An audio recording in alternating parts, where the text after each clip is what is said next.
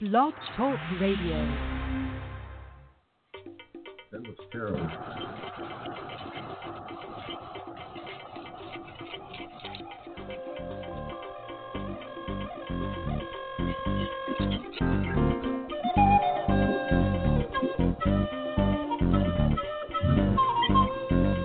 Greetings, divine blessings. Welcome to another edition of Revolutionary Voodoo, New Orleans Voodoo Secrets and Recipes. Come on in. The water is hot. The fire is the fire is hot. And the water is boiling. Come on in. Welcome, greetings, welcome. Greetings, beloved, divine blessings, peace and love and prosperity. Come on in. It's Monday, July 7th. Come on in. Welcome. All is truly and indeed a blessing. Greetings. Come back home to Africa. She's calling your name to the wind. Come back home to Africa. The fatted calf and golden rings are waiting for you once again. Coming back to you. I'm longing for my family. Coming back to you. Out of bondage and now I am free.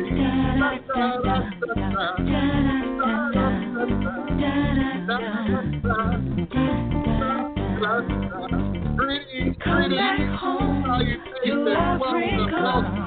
She's calling your name to the wind. Come back home to Africa. The fatted calf and golden rings are waiting for you once again. Yes, indeed. I'm longing for my family. Love and life, Coming joy, back prosperity. to you. Greetings. Out of bondage and now I am Before you leave, all is a blessing. All is a blessing. Moderator. And it's a blessing. Come on in, yo, fight for war. Come on in. Prosper with faith with prosper. Come on in, faith with prosper.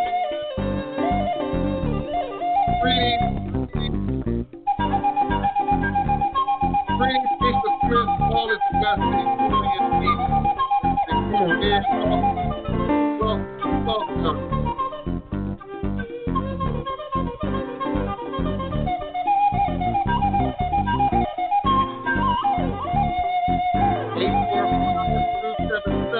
845-277-9143. 845-277-9143. That is my live listening and call-in number.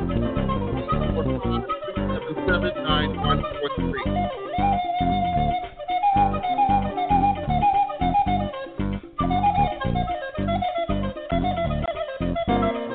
Greetings, welcome, greetings, peace and love, prosperity. Come on in, all is free and indeed. Come on in, welcome. Come on in, welcome to the house. Come on in. come back home to Africa. Come back home. Greetings, Come back home to Africa. Come back home. Hi, posted. Come on in, welcome. Come on in. All is blessing, all is blessing. Greetings,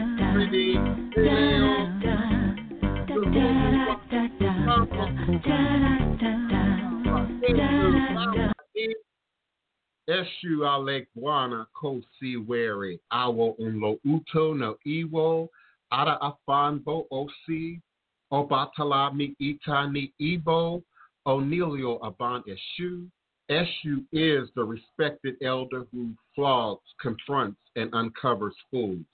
That one versed in mysteries uses truth to own you. He causes scatter to feed poverty. Obatala shakes rascals to have sacrifice. The owner of warnings is the one who is Eshu. And so we say, Abaru, Aboye, Aboshishe, Ashe. May I ever reach your rune. May I ever be accepted. May I ever allow what we desire to come to pass. And so we say, Ashe. Divine, all blessed, peace and love, joy and prosperity, elevation, revelation, revelations, and manifestation.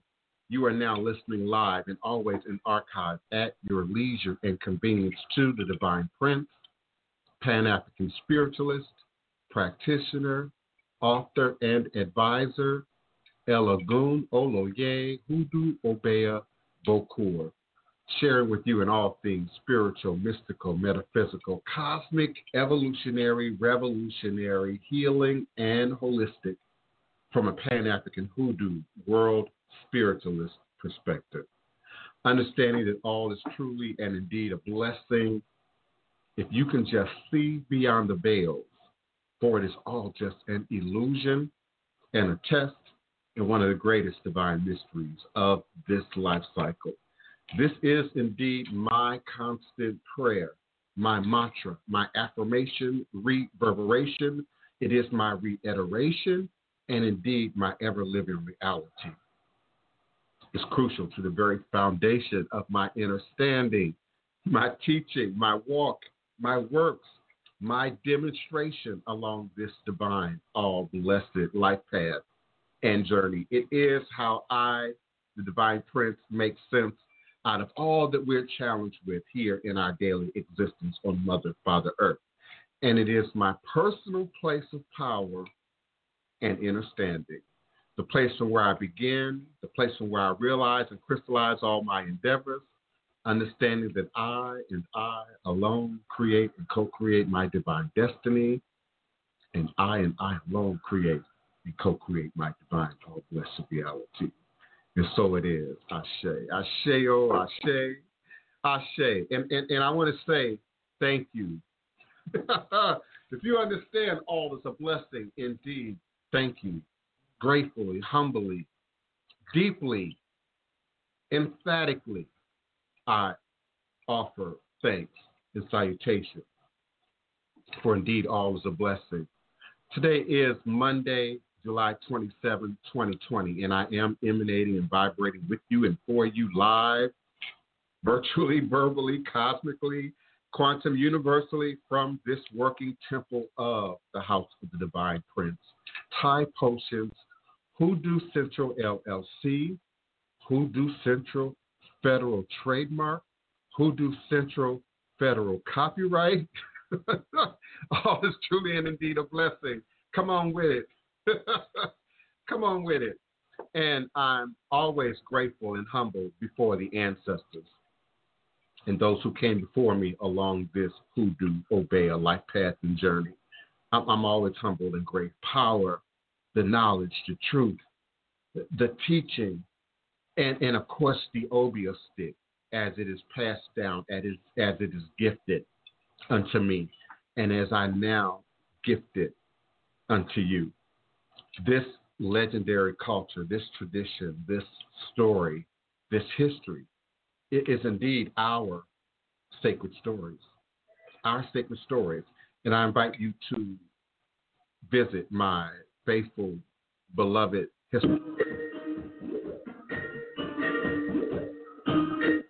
historian, teacher, friend, partner, Denise Augustine, and you can visit us at www.oursacredstories.com, www.oursacredstories.com. Understanding that spiritual knowledge and power lies in its efficacy. Efficacy, its ability to manifest tangible, reliable results and manifestation right here, right now, in this most present moment in time space. All else is vanity, all else is ego, all else is an illusion, all else is a distraction. And it's for that reason that I for one, will not be silent. I, for one, cannot be silent. For indeed, even Dr. King said, and I think I posted it, shared it earlier today on my twitter.com/the divine prince. Twitter.com/the divine prince. Please visit, like, share, follow on my Twitter. I would most certainly appreciate it. But even Dr. King said, he who passively accepts evil is as much involved in it as he who helps to perpetrate it. He who accepts evil without protesting against it is really cooperating with it. And so from that platform, from that basis, I won't be silent. I can't keep quiet. I dread the day that I might be mistaken for you. I dread the day that I might be confused with you. And for those who aren't following me, the you is those who would appropriate, who would bastardize, who would overtly commercialize for the sake of disintegration of our culture, our practices, and indeed our traditions. Does it matter? Absolutely it matters. Does it matter when you visit your pharmacist?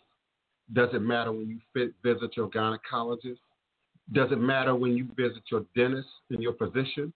Does it matter when you buy your food from your local trusted grocery resource? Does it matter? Absolutely it matters. And so indeed, I will not be quiet. I will not be silent. This voice will be heard. Respect the Voodoo will be heard. All is a blessing will be heard. And let's be clear, it'll ring on long after my physical demonstration. All is a blessing is here to stay, beloved. Respect the Voodoo is here to stay. And that ashe, that energy that's connected with it, that it is created from, that it is built upon, will carry it forward. So I, for one, will not be quiet.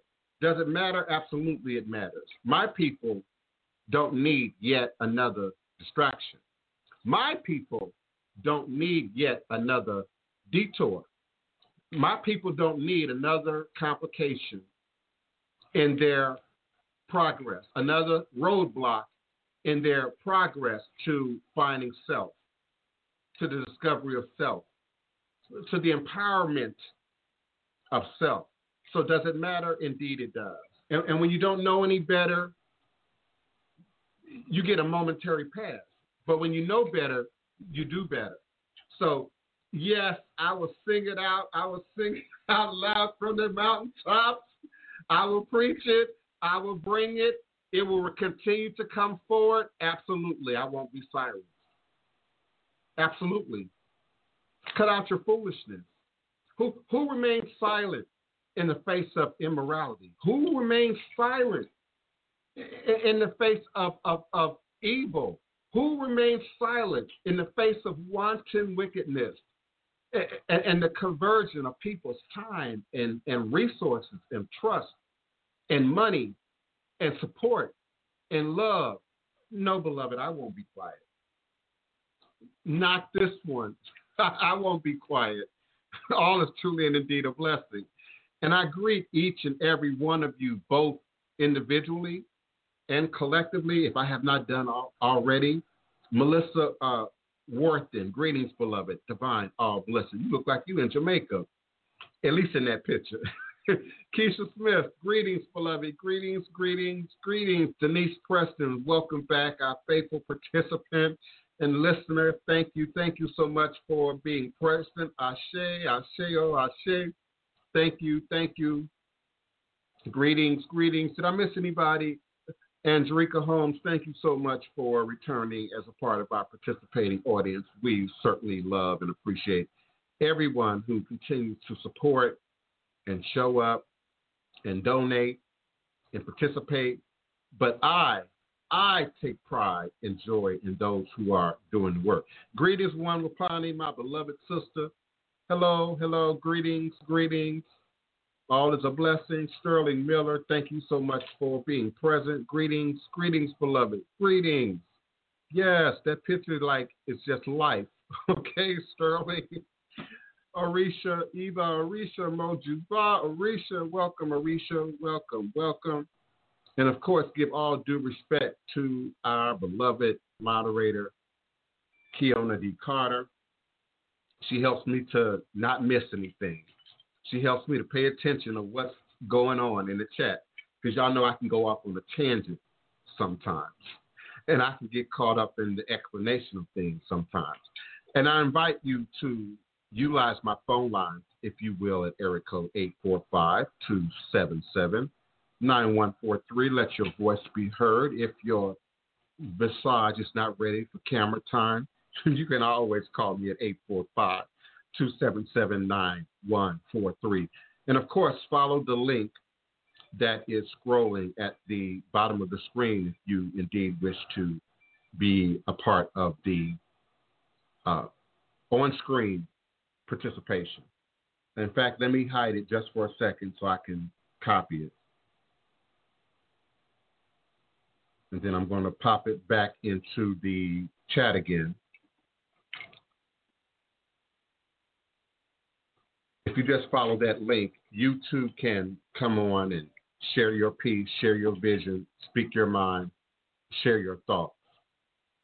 I, as always, have so many things that I want to talk about, and I've been accused of being over-prepared. It's that Labor Day Virgo 11-11-33 thing that's going on. And so I'm often over-prepared. I often have way more tabs open than I need. I often have way more books available to me than are required in that moment. But I'm the son of a teacher, a retired educator. I'm the son of a retired minister. I'm the son lineage of ministers and teachers and sharers of wisdom and information. So it's sort of organic to what I do to have way more information. And indeed, my godchildren are grateful for the wealth of information.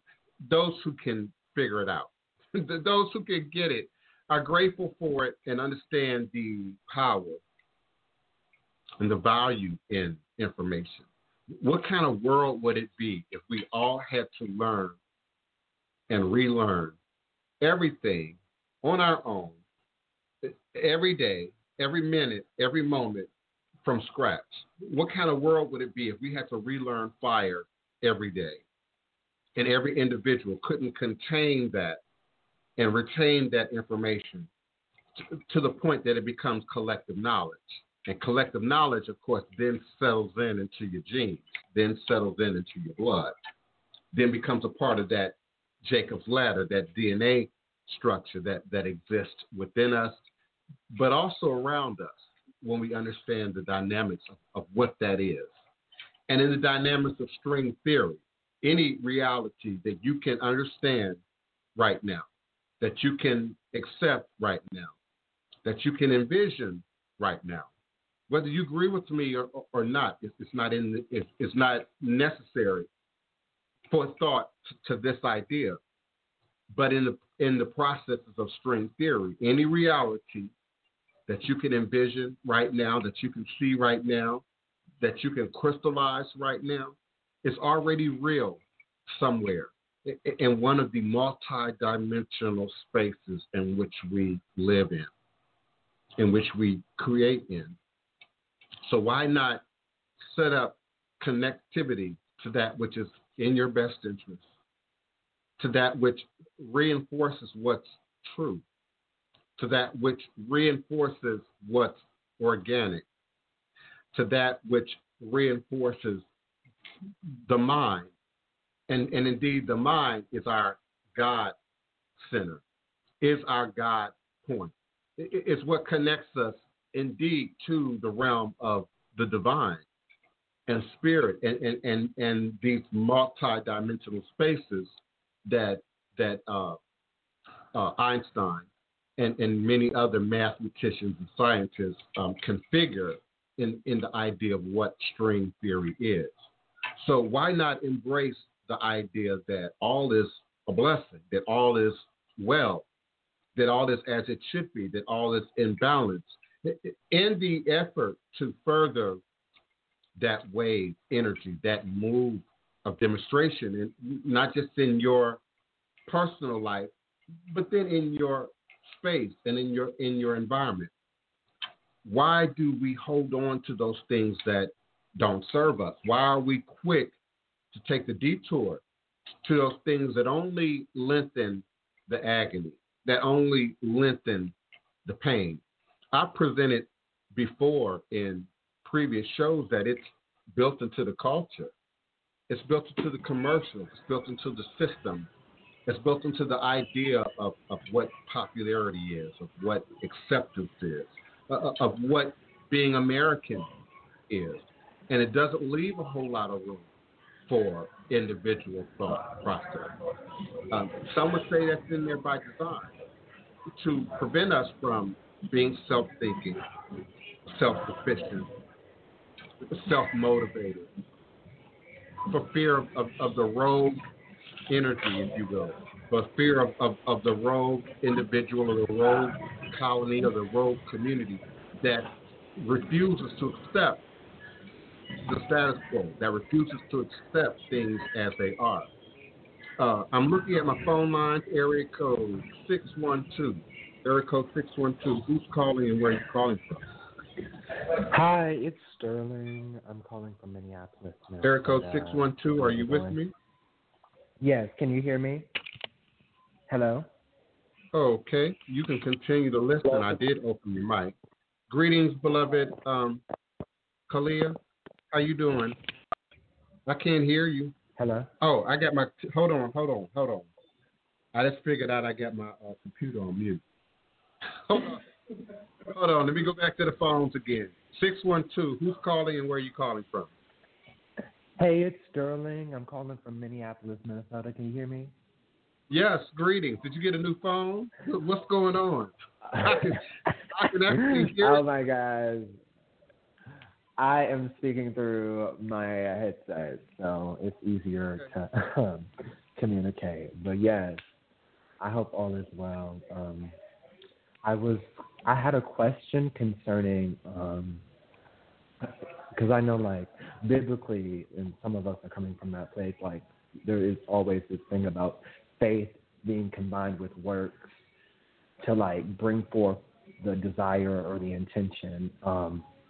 But I'm thinking about, like, how that would work with magic and why, if it just takes the practical steps, why would there necessarily need to be, like, magic done? You know what I mean? Okay, you broke up just a little bit. I heard the why would magic mean. I need to hear that first part again. So I know that there is, like, one second, I'm sorry. But yes, there's, like, when it comes to magic, there has to be, like, works behind the magic in order for it to come into fruition. But my question is, why, if there is practicality in a step-by-step to gain the desired outcome without magic, what would be the point of using the magic? You know what I mean? I do. To some degree, I agree with you. I think magic is being overused. I think magic has become over relied upon, and particularly right now in this present moment in history. We want to use magic for very, to figure out what color I should wear today. To figure out, should I go to the left or to the right? And are not applying the magic from within, because magic is in nature, magic is in the universe, magic is indeed in creation, but magic is in you. Magic is in you, and so we have the fear. You hear me say it all the time, Sterling. That fear of doing the work, doing the light work, the shadow work, the dark work, the hard work. We have that fear, and when we think about all the images that we receive about what magic is. Even in entertainment, let's look at that right now as teaching aid. The witch, the sage, they're always ancient, they're always old. If not 100 years old, they're 1,000 years old. You know, they have the wart, they have the white hair, they have all this outward symbolism that suggests history, that suggests experience, that suggests having gone around the block more than one time. You know, the concept of sort of the youthful witch.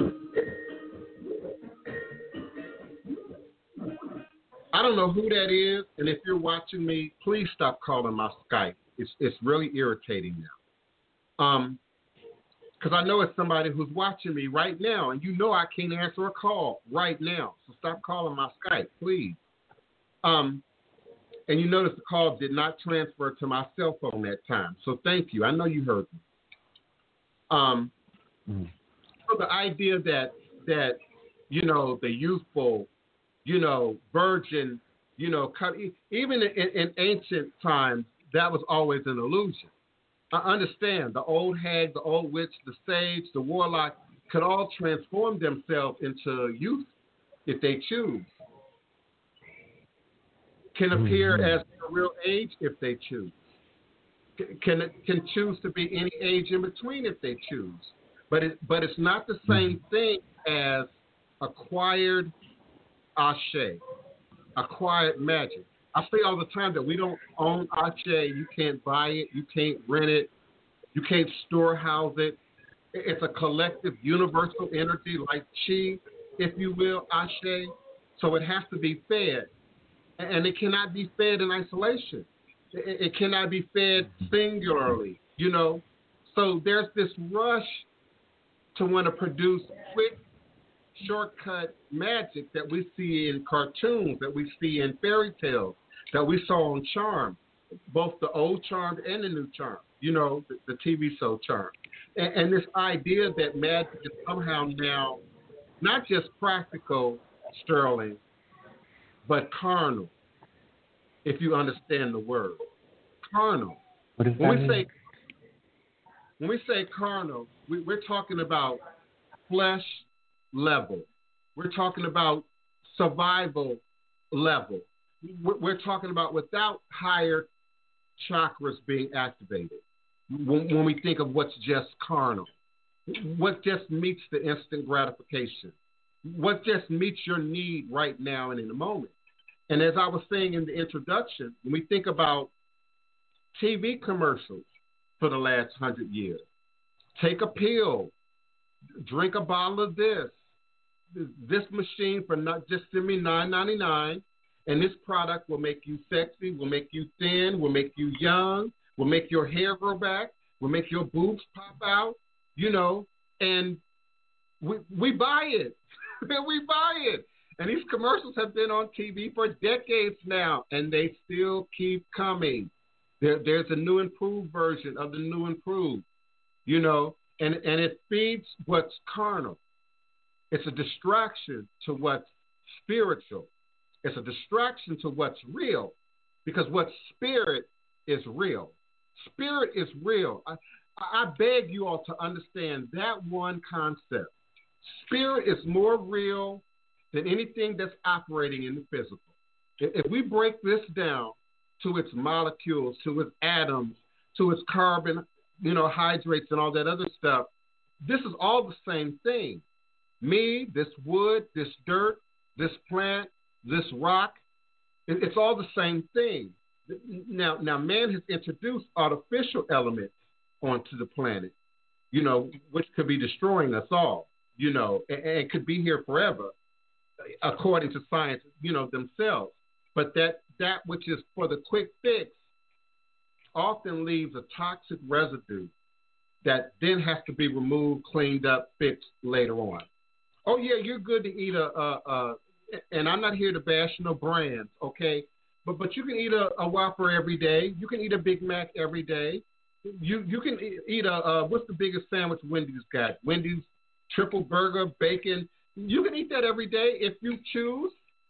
And you might say you are okay. until your arteries clog up, until you have that heart attack, until they discover that cancer, you know. And so the shortcut is always pushed in front of us.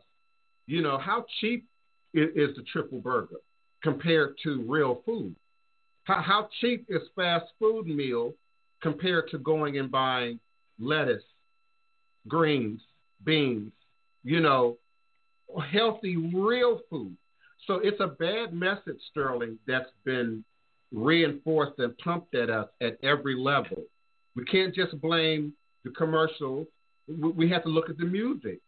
You know, we now have a generation, those of you who are younger than me, we now have a couple of generations who have grown up seeing people with no education, no skills beyond maybe they're cute, maybe they can rap, maybe they can keep a rhythm, you know. Now, that's not to disparage real musicians, real professional artists.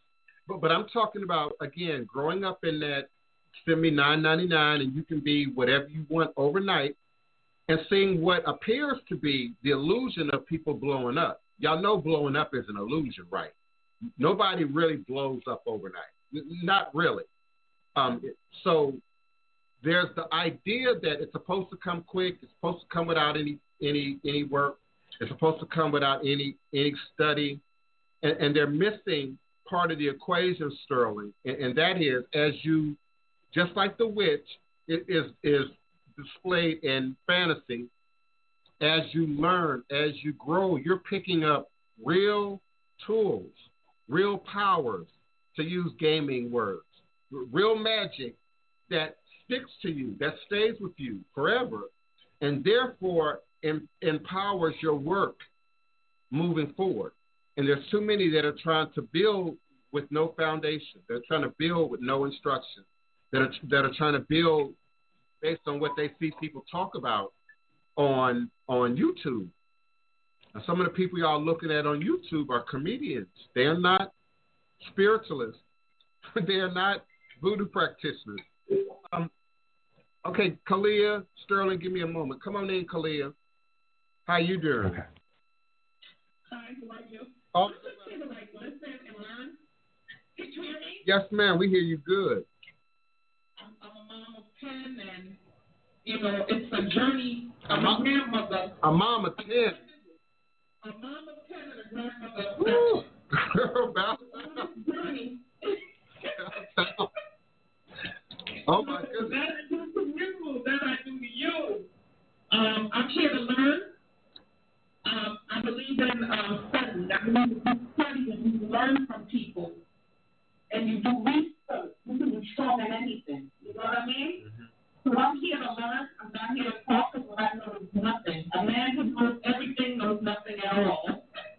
That's right. So I believe you have a lot to teach. And I'm here to learn. So there's something I can give my children.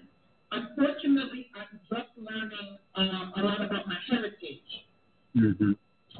So I had to do a lot of digging and a lot of research because whenever you're going into these type of things, I believe you have to know who your ancestors are. You have to know where you come from because the strength is there. That is the foundation. Mm-hmm.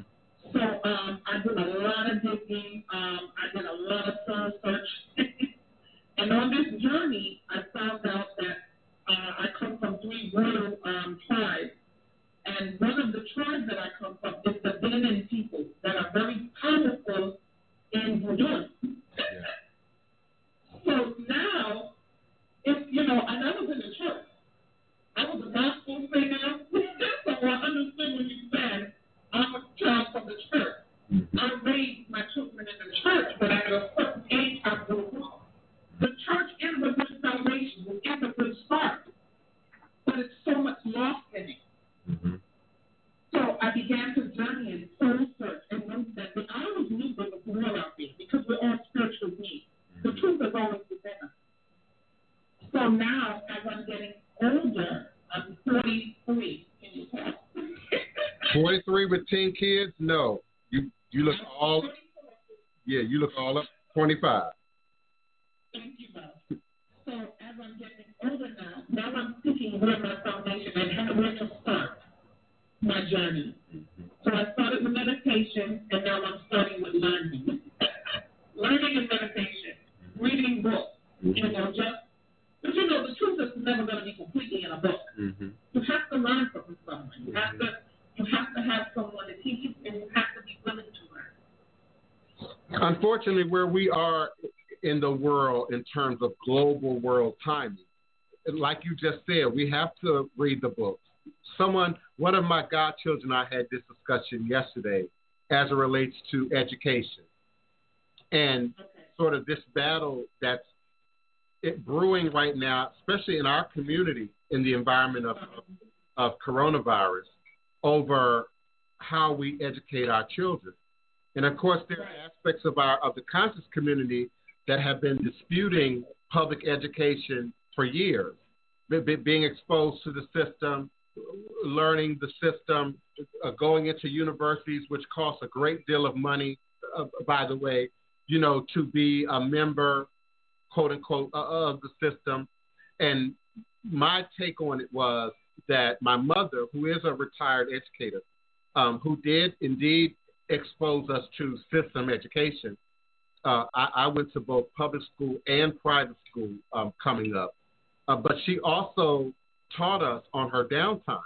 When the other kids were playing on Saturday, we were doing math and science. When other kids were taking, whole vacations during the summer, we were reading books and doing book reports. We were going to a museum every weekend. We were going to a library every weekend. We were going to the theater, to the symphony, to the opera, to see gospel. We were exposed to the world without physically having to travel the world. And particularly those of you who reside in big cities like Chicago and Philly and New York City. And I often hear from those regions that we don't have a lot of people like you up here. I often hear from those regions that we don't have a lot of space to do what y'all do up here. And I just don't agree. When I was living in Chicago, I grew herbs. I had potted plants. I also knew where they were in the environment. Before they tore up Belmont Rocks and the lakefront of Chicago, it was lined with peach trees, apple trees, blackberry trees. All of that is gone now that they had put that concrete step there in Chicago. And so New York City, find out where the vegetation is. Find out what vegetation is. Well, you're down here with me. So Florida, Louisiana, you understand. We have that's my line of area that I've been in and that I'm studying. I grow everything to heal the body.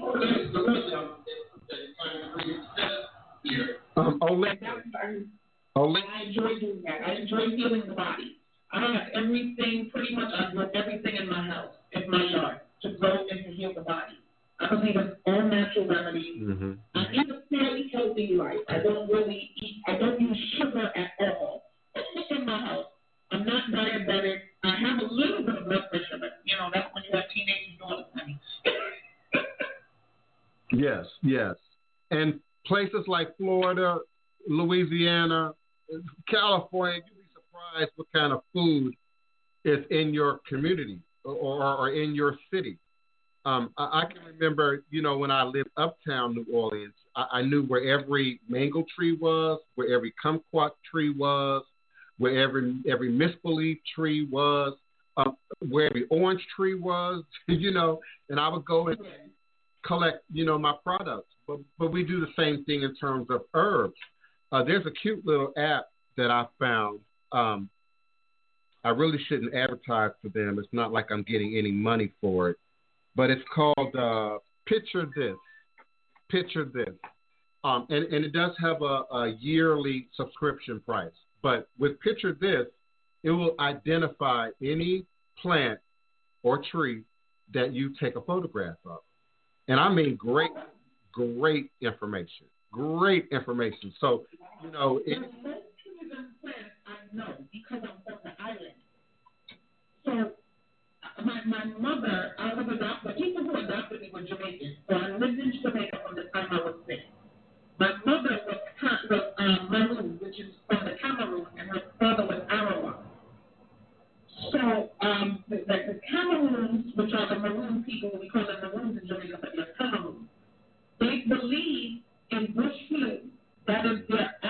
of healing. They also are very heavy in herbia. We call it herbia. So I learned a lot from the women. I learned about a lot about bushes, because they keep it a secret within their village.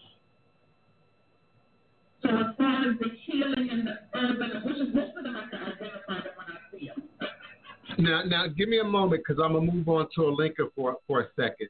But I just want to add to what you said. Now, be careful, because the plants in the Caribbean, we have some of those, but not all of them, and vice versa. I often teach about the Africans who were captured being able to recognize many plants here in the New World from West Africa, but they still had to adapt to new variations of plant, new variation, of vegetation. Come on in, Olinka Green, beloved. Hello, how you doing today, sir? All is a blessing. All is a blessing. First of all, I want to say thank you for letting me be on your show. And second of all, I want to say that when I lived in the Caribbean, I lived in St. Croix, and I got very sick when I was there. And the lady whose house I stayed in, she had a moringa tree at the back. She gave me some moringa, and she told me to be very careful about drinking. Well, me being from America, going to try anything, I drank too much of it, and it put me to sleep for 2 hours. And then I woke up with a bad eye infection, and she told me to put it on my eye, and it cleaned up my eye infection. But when I went over there and I got with the sisters, I'm not going to say that they practiced Obey, but they were called the Daughters of the White. And because I had studied here in America, I'm going to great. I was a the proper name is Pupamina. Okay, Pupamina, okay, Pupamina. Because when I learned here, they invited me to the table. So I was very impressed with that. So I learned a lot while I was there. And maybe one day I can come back home and talk to you about how I got to this. And they gave me a soft water bath, and they also gave me a fire bath. But that's a different story. But yeah, very, very different. Very different. I mean, when I tell you that I had, basically what it really was, the lady that went there, she went with her boyfriend, and he cut her up. And for some strange reason, she decided that she needed me to find her spirit. And it was just like a real different type of thing. I don't want to take too much air, but I know what it's like to have that possession. And I also know what it's like to have the sisters come and help you. But what I want to ask is this right here. In this fight for Black Lives Matter, which I'm very prominent in, do you see a place for our type of magic on the forefront? Do I? Because what we're dealing with right now, we're dealing with some real evil forces. We're dealing with some real evil forces. And I'm in Texas. I'm in Dallas. So we're dealing with some real evil forces of white supremacy and a whole bunch, just real evil. And what I'm saying is that I know during the Haitian Revolution, that was used. Brooklyn Esperanza, Queen Nanny. You know what I'm saying? And I think that we, just my personal thing, I think that we need more than just protest signs. I think that we need to go back, and I think we need to deal with the ancestors and bring back some real stuff to knock some of this stuff down. So I know you got a whole show. I'm honored to be in the room with you, and I would love some more about that, if you don't mind. Thank you so much. Thank you. I appreciate that. And you don't have to go. Just mute your mic a little bit. What you said also speaks to what Sterling introduced in the conversation earlier about the idea that people want magic and instant, quick TV magic, not real rooted spirituality and religion, not real rooted practice. So I think the modern mind thinks of Bois Cayman, and the Haitian Revolution as something that happened instantly and something that happened overnight. A lot of people think Bois Cayman is one ceremony. Bois Cayman was a series of ceremonies that took place over a long period of time. And so as Olenka is introduced into the conversation, during that time, they were looking at what they were eating, what they were drinking, what they were storing, what they were saving for the revolution, and they were also ingesting herbs, roots, plants like skullcap, for instance, that can change your mind, that can change how you see your reality, that can affect how you feel in the moment, not just some quick, something that take in the moment to make them go crazy, for 15 minutes, to then get violent and go off into war. That wouldn't make any sense. We're talking about something that had to build up in your blood, that had to build up in your energy, like Ashe. So participating in the Bois Cayman was a literal building of that energy. But while it was happening, they were absolutely chewing Low John. They were absolutely biting on other plants and other herbs and ingesting things to prepare them for war, if you will. We like to think of voodoo in this modern context, very reactionary, to fix my love life, help me hit the lotto, bring my man back, this kind of stuff. But voodoo from the motherland was about healing, was about, as Olenka suggested, ancestral acknowledgement and worship and hearing. Because when we think of prayer, from the Western perspective, we begging, pleading, asking for stuff, and then we get up and we keep moving. At what point do we listen? At what point do you stop long enough to hear what God or the goddess or the ancestors or spirit has to say? And so that's what Bois Cayman was. If you've ever been party to a real, authentic voodoo ceremony, they last all night, beloved. Y'all complain about 2 hours of church. Real voodoo lasts all night. All night. We gather at 4 o'clock. It's food. It's a little conversation, just like at your Baptist church, a little chatter, But then the music starts. People get quiet. People start going into spirit. People start listening. And so we might drum and dance for 5 hours and stop and eat and dance for another 4 hours. I often describe Oshun, my Orisha Romance people, please listen up. Oshun might make you dance for 12 hours before she even come into the room, before she even acknowledge you. And then she might show up and not face you. She might turn her back to you for almost the entirety of the ceremony. And of course, there's a mystery to that. There's deeper meanings to that. But it speaks to our desire for the quick fix. You all do understand that 1 or 2 marches ain't going to fix this.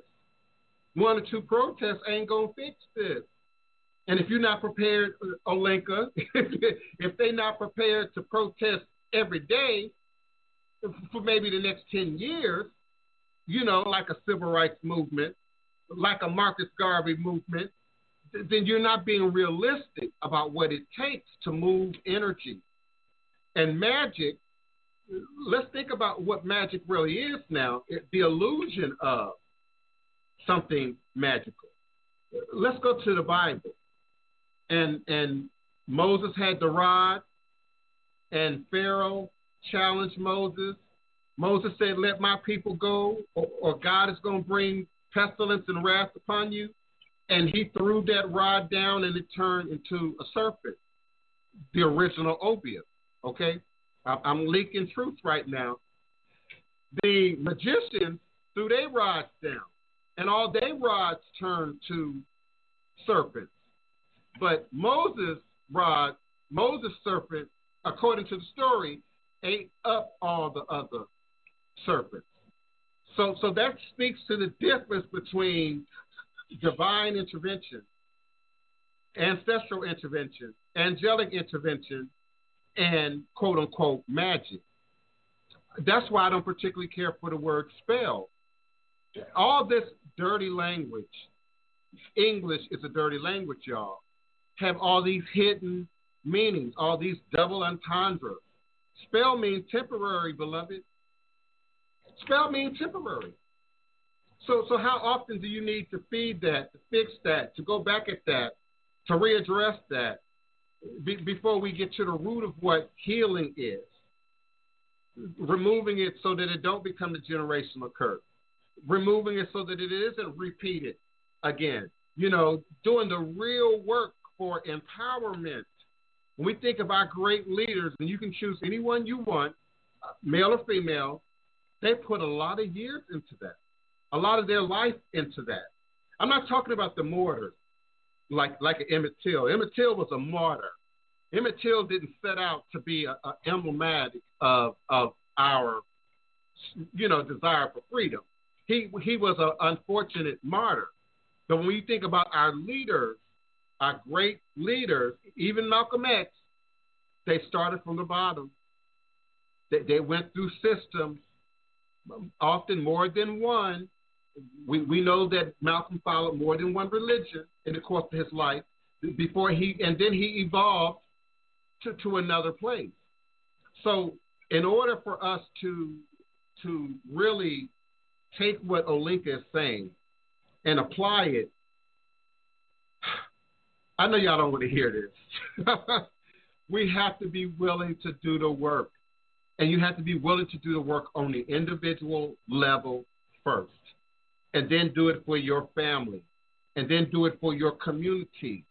If you can't feed yourself, as my sister Wapani says all the time, where's your revolution? If you can't feed your army, where's your revolution? If you can't supply your community, where's your revolution? If you can't trust your community, where is your revolution? So we have to get beyond, demographics of religion, for instance. Understand, boy, I came and don't mean everybody had the same religion. That's never been the case. We've never been from the same tribe. We've never all been from the same ethnic group. We've never all followed the same God. We've never all had the same, quote-unquote, ritual practices. So we're trying to force something organic into an artificial seed through an artificial tube. And so we've got to go back, Olinka. We have to. We've got to go back, Kalia. We have to. Kiona, you on, but you never said nothing. Are you with us? Yeah, no, I was listening. I'm just so grateful for our ancestors, for all the world that are present before us, and that has been this moment in the land of the living. Okay. They are with us, and I feel it. I'm grateful for everybody that's here. I'm grateful for true healing in this house, and I'm just supportive of all the community. And so that's why I'm saying, because I'm here at this moment, just in gratitude. Well, give thanks. I think we should address maroons again, because there's a way in which Kalia used maroons, and then there's a way in which we use maroons in the Americas. And first there's that, from the American perspective, those who escaped slavery, often in mountainous regions like Cuba, Jamaica, areas of that age, where they were able to continue or redevelop a continuance of African culture separate from mainstream society. We indeed had maroon camps here. In fact, when we think about enslavement in America, the largest percentage of those maroon camps were in Louisiana. And we're not taught about that. We don't teach about that. We know about Nanny and the Maroons.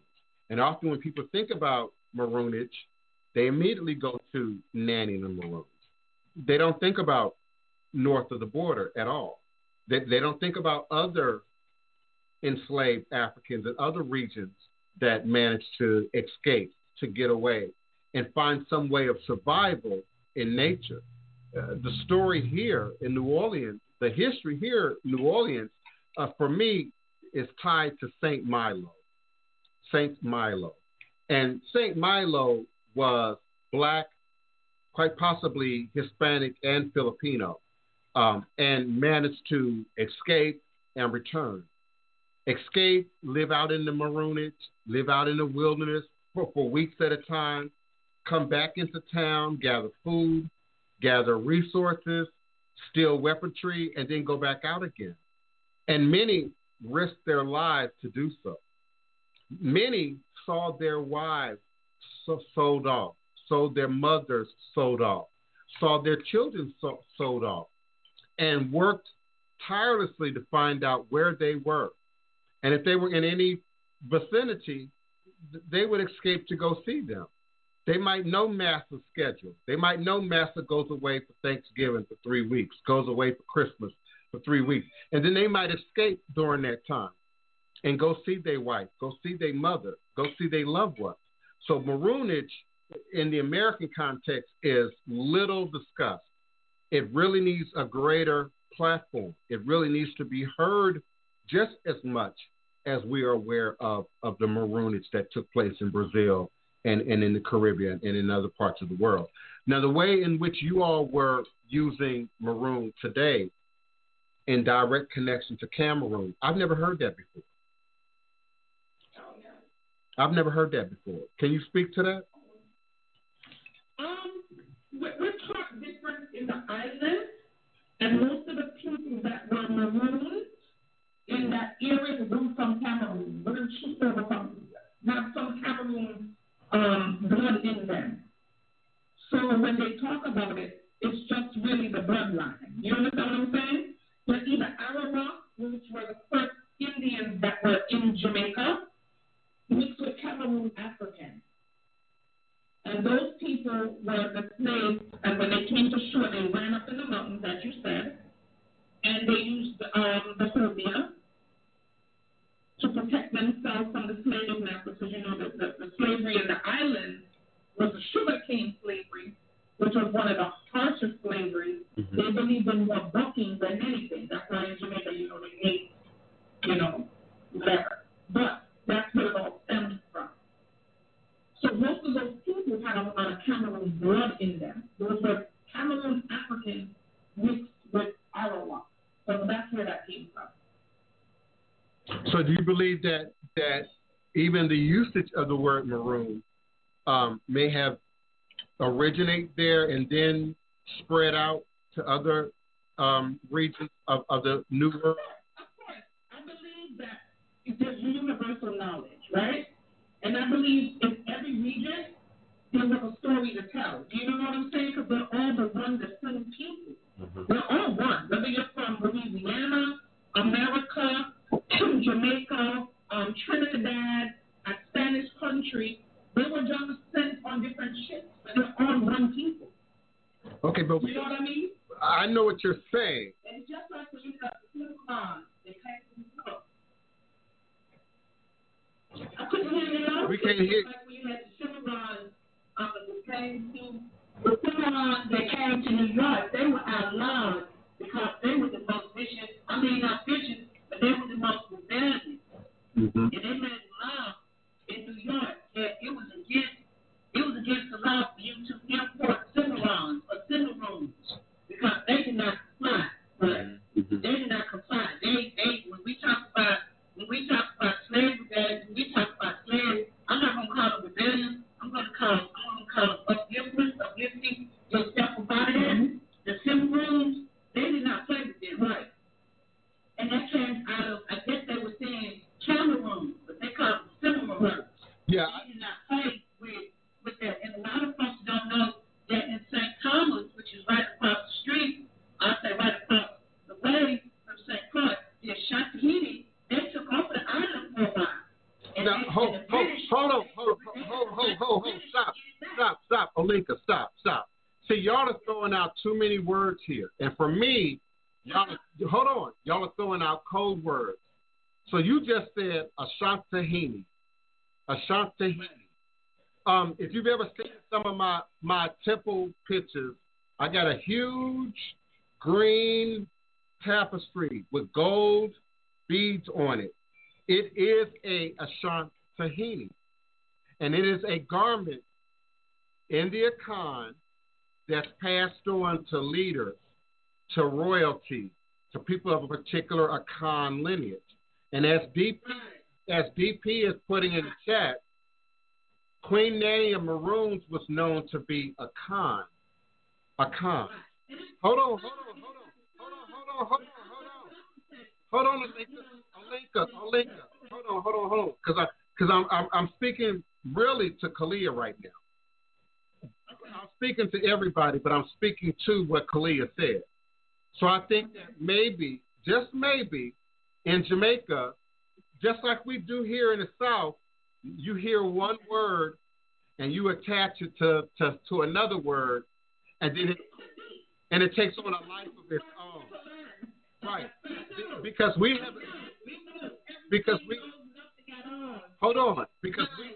have an understanding here in America, and particularly in Louisiana, that maroon and maroonage is not limited to one ethnic group. So when you say Cameroon, first of all, when you say Cameroon, you're talking about a country. You're not even talking about ethnic groups. And then when DP interjects a Khan and Olinka interjects a Santahini, now we're talking about ethnic groups. And so we, just as I described St. Milo, that's not the point.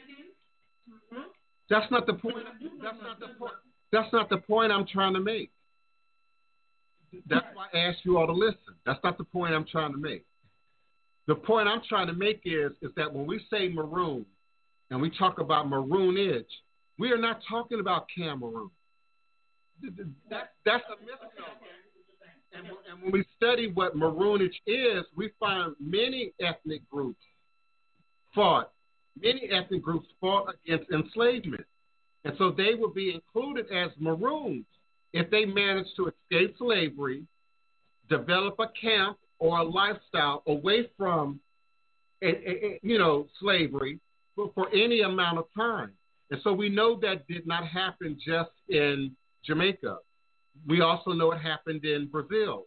We also know that it happened in Central America. So the only point I'm making is that it's not a direct tie to Cameroon as a country. In fact, Cameroon, as we know it now, was not Cameroon during the time of enslavement. So we have to look at ethnic groups. And I don't know how many of my previous shows you've ever watched, Kalia, but I talk about this a lot in terms of how we generalize Obia. Okay, we generalize Obia. We generalize Voodoo. We generalize what Ifa is without acknowledging the ethnic groups behind it. So when we say Ifa, for instance, you're speaking Yoruba. You're speaking Yoruba. My people are Fanti. My people are Fan. They say Fa with no I. Fa. So often, I have clients come to me. They say, "Oh, well, I'm trying to figure out my lineage," and they don't say ethnic group. They say my lineage, and then they say, "Should I be doing Ifa or should I be doing Voodoo?" And they're the same thing, just different wording, just different language. Like you said, Kalia, they took us and then scattered us. So there would have been a multitude of ethnic groups present. There would have been several families, if that's an easier word to digest, several families present. And not all of them would have been down with it. I think it's a mistake for us, not for you all, but for us, to feed into the idea of the house and the field. The house Negro and the field Negro, which is how it plays out up here, Kalia, in the U.S. Somehow this idea that the house Negro was weak and didn't fend for himself and didn't fight and didn't have any fight in him is a lie. You can watch TV and figure that out. So I do know a little bit about Jamaica. I make a conscious decision not to talk about Jamaica a whole lot on my show because I got issues with Jamaica.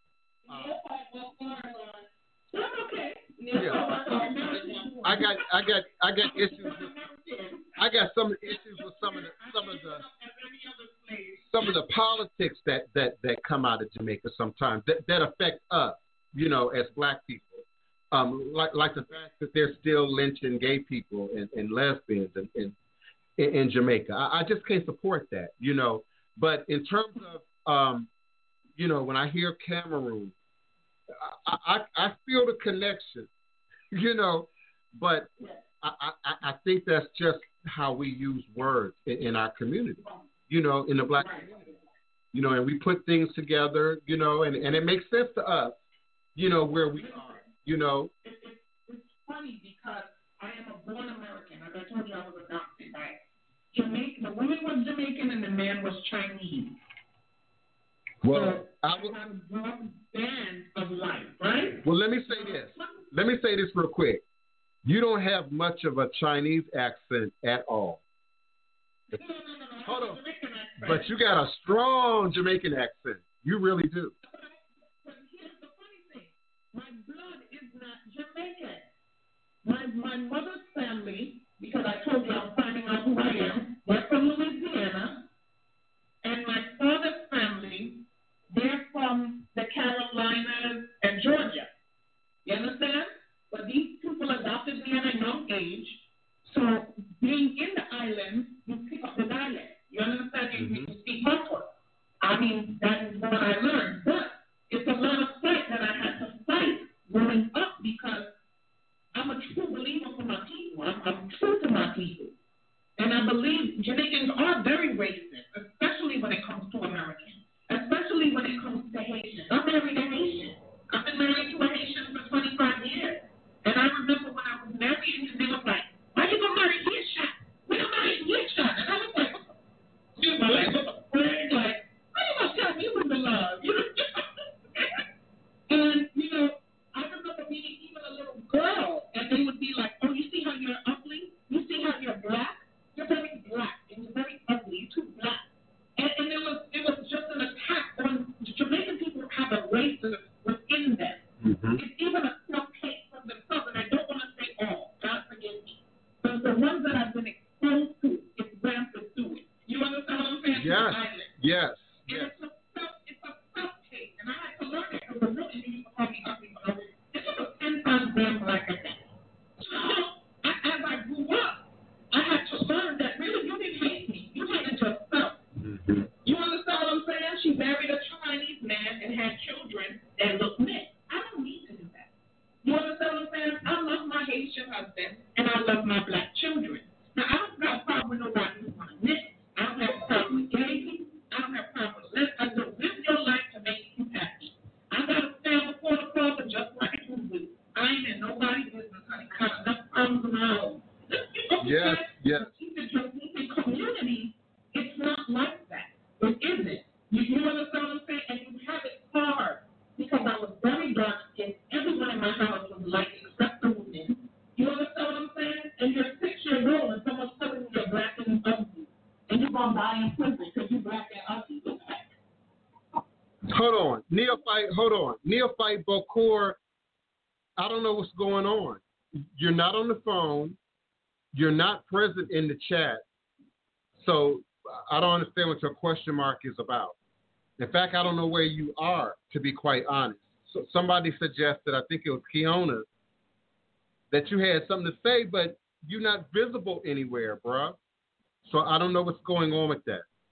Kalia, I love what you just said because you also gave me the opportunity to address another misnomer in Black America, and that is that we just all black and that there is no distinctions or prejudices or even racism that exists within us. And I preach every day, make sure you get the racism out of you first. Make sure you get the white supremacy out of you first. I'm talking to you, black man. I'm talking to you, black woman. Make sure you get it out of you first. Some of the most egregious racial incidents of my life always involve people of my color, people from my community. You know, now they might be Jamaican, they might be Haitian. I don't think people are truly aware of the level of racism that exists in the Haitian community, for instance, towards African Americans. You know, they will take your money, they will take your tourism, but behind closed doors and when they're in group and when they're speaking patois, they don't accept you as a part of who they are. And they're But no one accepts Americans. And the sad part about it is Americans paved the way for you to even come to this damn country.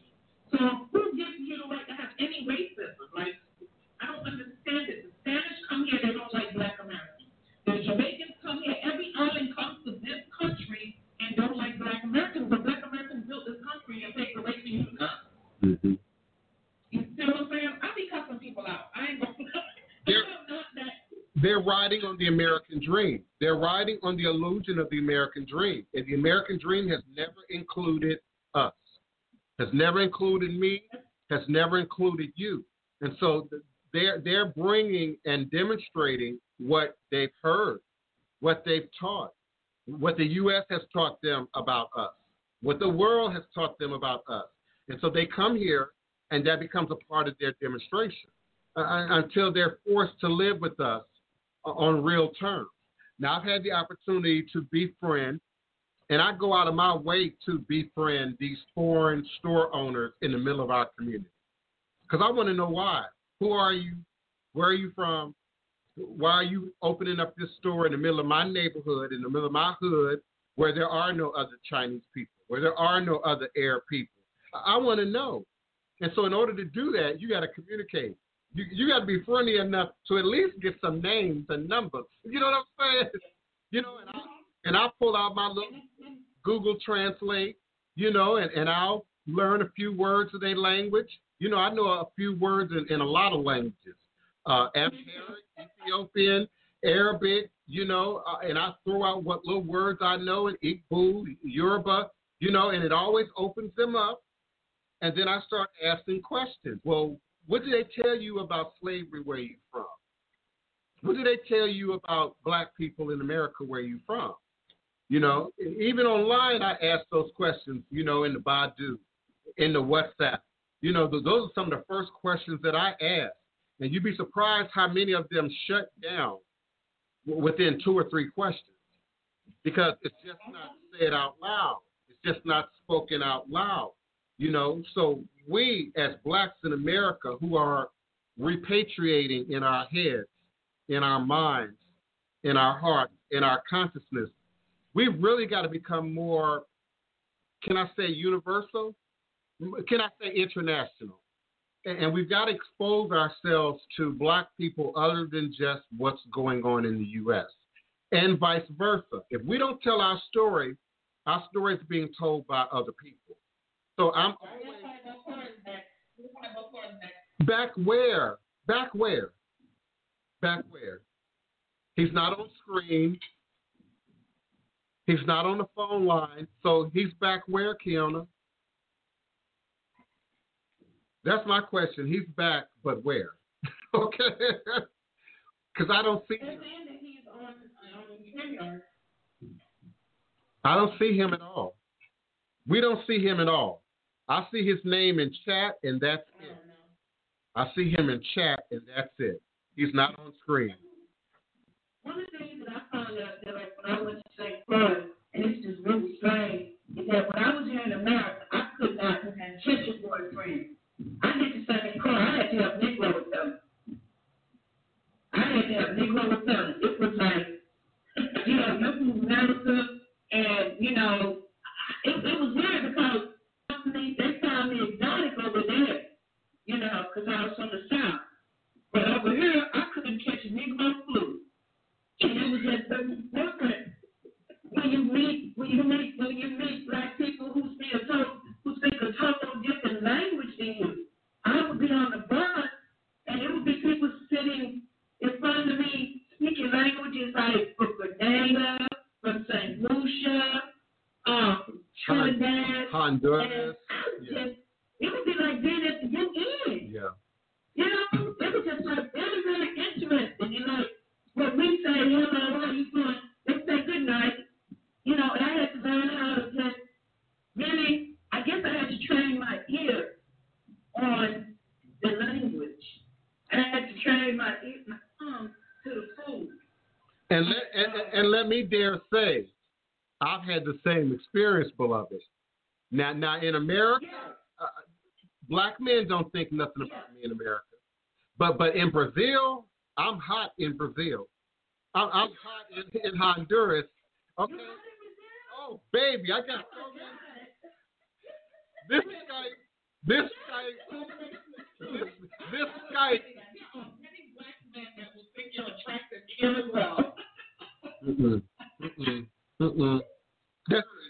Listen, I'm speaking from my experience. I'm speaking from my reality.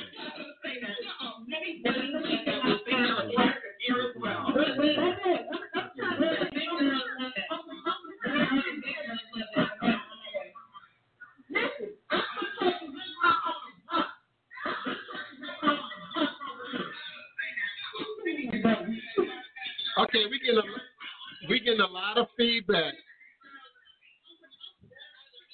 Olinka, somebody, y'all gotta turn y'all's volume down. You're getting way too much feedback. Somebody got their volume up too high and it's too close to your mic. That's Olinka. Okay, Olinka, you gotta adjust your background noise, boo. I don't know where your mic is, but when you move around like that, we hear everything that's going on in your house. Thank you. So I muted you just for a second. I just unmuted you, so you must have muted yourself. And when you're ready to talk, just unmute yourself. But when you get up like that, something weird goes on, and we hear everything in your house. Okay. I love big women. Yeah. I like big women too. I'm a big girl. Now, Kalia, I don't disagree with you in that it's racist. I don't disagree with you because, for instance, here in America, I'm not treated like a black American. That's why I don't get a lot of attention from black men. I'm looked as a foreigner. Even by white people looking like this, they look at me and treat me like a foreigner. And if I decide I want to speak another language that day, you'd be real confused about where I was from. And so often I'm like a magnet here to people from other places. If I call the Uber, or I get in the Uber, or I get in the cab, or I'm hanging out, out in public, the African or the black person from somewhere else is going to be attracted to me like a magnet. And to a degree, there is a little bit of racism in there. I've had the police stop me in a group of people and step me to the side and harass the rest of the group. I'm serious. This has happened. They'd be like, you stand over here. And then they searched everybody else in the group. And so, yes, there is a level of racism in that. But it comes from... No, it's just that he looks foreigner. So they're thinking he's not even from this country, so he's not doing no crime. Right. I'm looked at somehow as not less threatening or less desperate, maybe. It's funny because remember that was my husband, right? I find this hilarious. My husband is Pakistani, Haitian, Dominican, and Brazilian, right? So if you look at him, he looks like a girl. I get it. A little okay. So he looks like a mixed man. He looks like a black Pakistani, but he's dark skinned. But his skin is like a black Cuban or something. And we'll be working together, and they'll just start speaking Spanish to us. Now he speaks Spanish, French, Creole, Chinese. He speaks like 4 or 5 languages. Me, I speak English, right? But I talk to. So yeah, and I speak a couple words Chinese, a few words of things that I need to survive. But he speaks Spanish. And it's funny because they'll look at me and they will look at him and they will never think that I'm his wife. Me and him have been on the road and they've seen our children and our children look mixed, some of them. And they'll be like, oh, where's your wife? They'll ask him where's his wife. Or where's the mother of the children? And that she got off the house. She left the house with 10 children. Well, my child, she been pregnant 10 times, and she been pregnant. I don't know how old that was.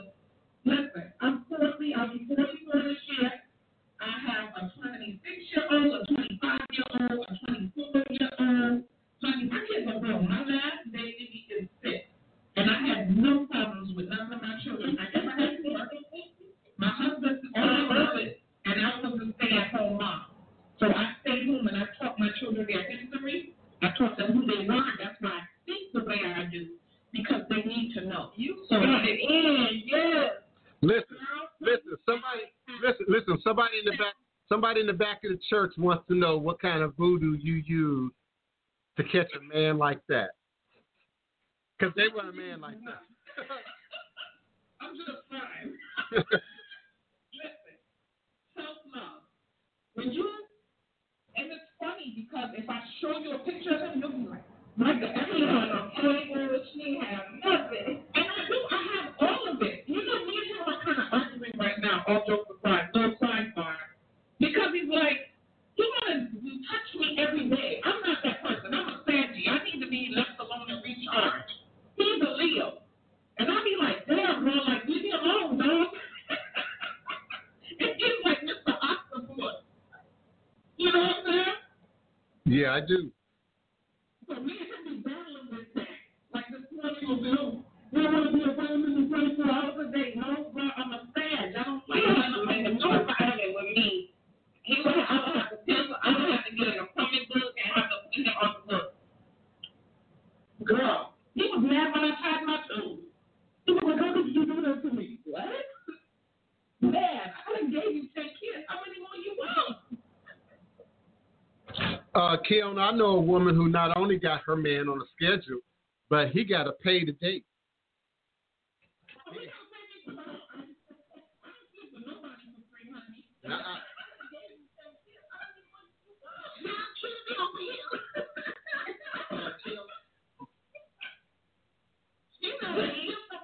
She tells my daughter, she said, I don't know how you pick up a boyfriend. Nobody ain't free for even me. I sure ain't. I ain't free for nobody. And I agree with that. I think that in an indigenous context, in an African context, that's how things work. The woman was the head of the household. The woman ran the marketplace. And you know, I had a guy that tell me that he wanted to be with me all day long. I told him, I only do 5 minutes or less. No, she didn't say 5 minutes or less. Honey, if you're going 20 minutes, that's too much. Ain't that much point in the world? Like, go away. Like, you always on my neck. You always, like, you always want to touch your feel. Like, stop touching me, bro. Like, back up. And I get a little too. I'm like, damn, my nigga. Like, stop touching me, bro. I got things to do. I ain't got time for that. Oh, man. He's like, all you care about is running around with the grandkids. I'm like, bro, listen, he's a big baby. He is a very spoiled man. I wash, I cook, I clean. I hold his household down. He doesn't have to do anything when he comes home. Because I believe in serving my man. So I serve. You understand? That's right. But damn, bro, I'm going through menopause. You have to let me recharge a little bit, bro. Neophyte Bokur. Neophyte Bokur, you awfully quiet, bro. Where you at, Neophyte? I'm trying to catch my breath from laughing so hard. Oh, okay. I'm trying not to be rude. I'm trying to move my mic and do all my laughing off air.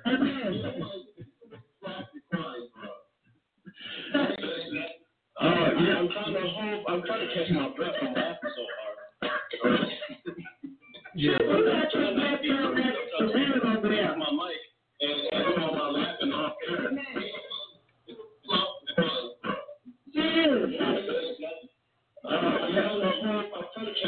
Somebody, hold on.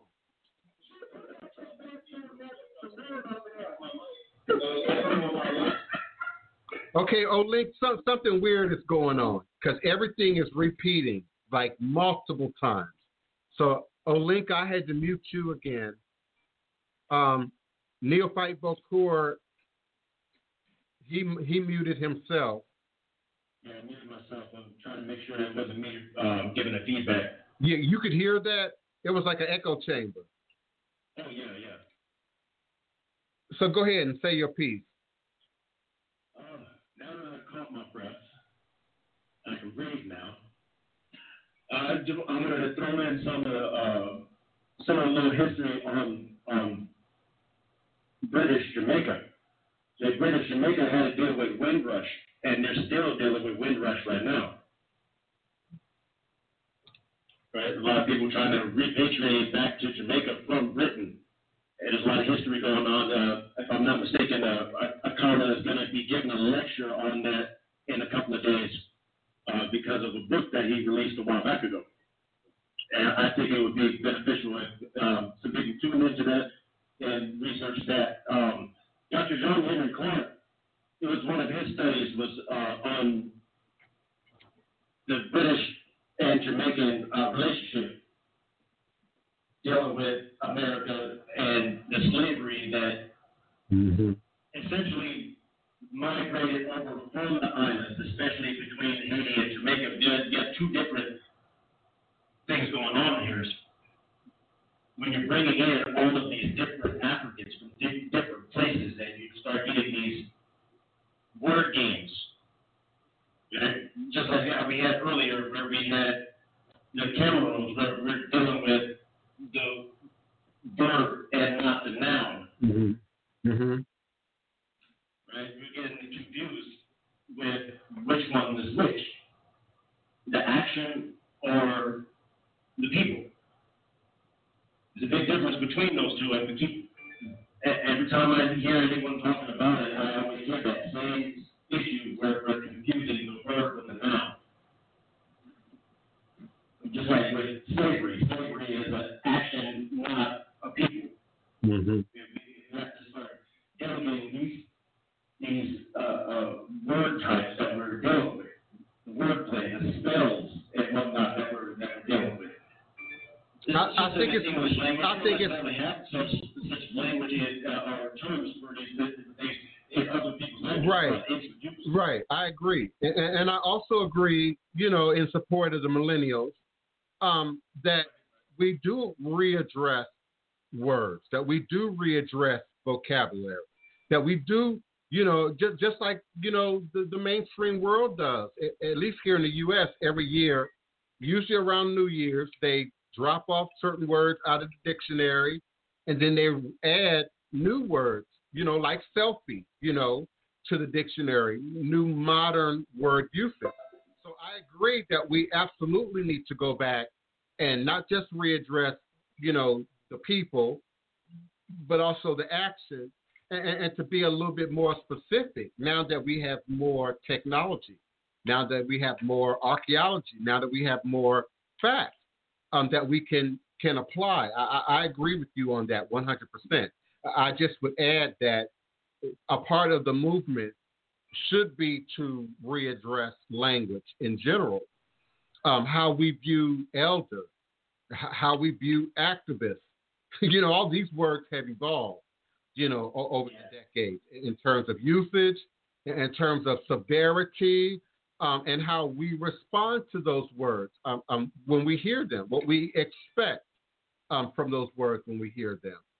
So I think that's important. The idea that everybody, now is a reader, the idea now that everybody now has magical powers, has spiritual powers, is a little bit overdone, in terms of where people are putting in the work, where people are really building the foundation behind those traditions, behind those ideas, and just doing that work within itself can be all-consuming. Ask my sister Wapani. It can be all-consuming. I'm trying to, just examine, a word, a phraseology, an ethnic group, a people, and go at it from an academic, if you will, perspective, and really start looking at the dictionary, the sources, the encyclopedias, the theses that have been written, as opposed to what pops up on that first page when you do a Google search.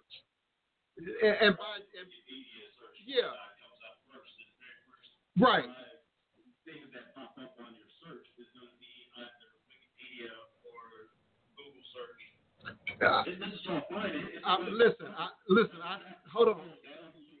Yeah, I like to put it this way. What pops up is what's paid for. Those are your promotional ads. Okay? What's promoted. That's what pops up first. And then what's popular. Not necessarily what's real or what's the truth. And listen, I don't want to sound arrogant. I use Wikipedia. I use Google. But typically I go 10 pages or more in. If it's present, I go 10 pages in to the search. I usually don't pay attention to the first 10 pages for that reason. Looking for something a little bit more organic, more authentic, more rooted, and with a footprint. It's just like going to shopping. I mean, when you go to the grocery store, you don't always have the first thing on the very first shelf, the very first item in front. No, you go to the back a little bit. You know, you want to get to the stuff that has the least amount of hands touching it. You reach the back, grab the one in the back. You got to do that with the internet as well. You know. But that might just be you. Hold on. That might just be you in the grocery store. Because if you understand how grocery stores are laid out, they put what's most popular, they put what they need to get rid of, and usually what's least healthy is the first thing you see coming in. It's the first thing at the end of the aisle. It's the closest thing to reach. You know, your healthier food is way up high or way down low. Or like you said, way in the back of the store. Yeah. They pay for that shelving. The companies, they pay for that shelving. They pay for that advertisement to be first, the first thing you see. The most popular thing. Every grocery store has a discount shelf, a discount corner. Somebody tell me, why is it always way in the back of the store, next to that door that the employees use to come and go through?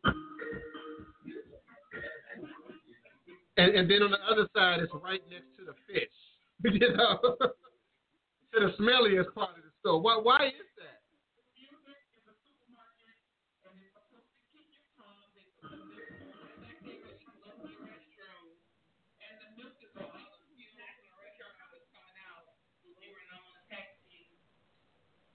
Yeah, but they put the milk to the back because the farther you go down to the milk, you need milk. You're asking it milk. So in the back, the cream and all kind of other foods which you didn't go to the store for. And that's how they market. That's how they make their money. That's right.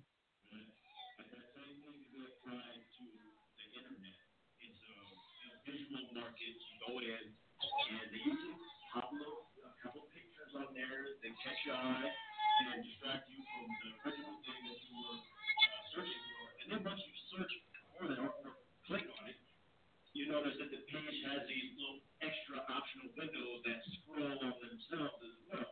So now you've completely lost what you were looking for in the first place in your search. Yes. I don't like this on purpose. You don't know this. That's right. I would say is dig a little deeper, not to quote a phrase from Disney or anything like that, but in your search, especially when you're trying to figure out, well, why are tomatoes racist? Why are issues?